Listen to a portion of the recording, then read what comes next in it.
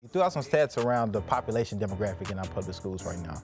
That doesn't represent what Nashville as a city looks like demographically, right? So what does a socioeconomic standpoint and how that intersects with race and funding play a part into that quality of education that Black and brown students either get or don't get based on where they're zoned? So, just as throughout history, people racialized as Black, right? The socioeconomic, the socio-political context has always led to massive inequities. So we see right now in our city, gentrification has been going on for decades, right?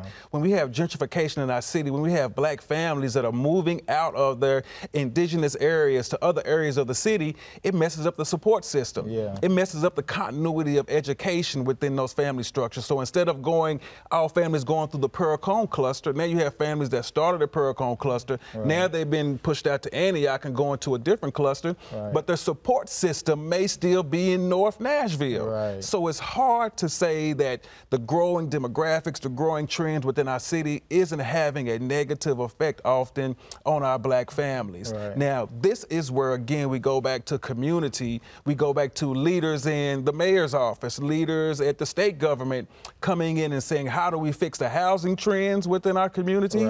How do we ensure that we do have funding for our schools of innovation, for schools in particularly economic areas that have been massively underfunded in a community that has been underfunded. We just think about North Nashville, because traditionally that has been our African-American community.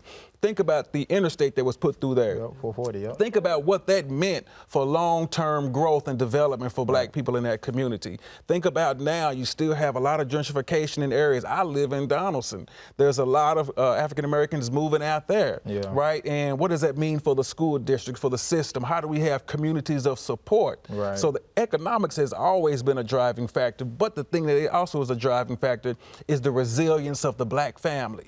The Black family has always been resilient. The Black family has always put education as a high barrier to where we need to go as a community. I think it's still there, but I think we continue to need to pour and to have conversations like this. We need to make certain that we empower parents to empower partnership with the school district so that we can create new family areas of support for our students moving forward.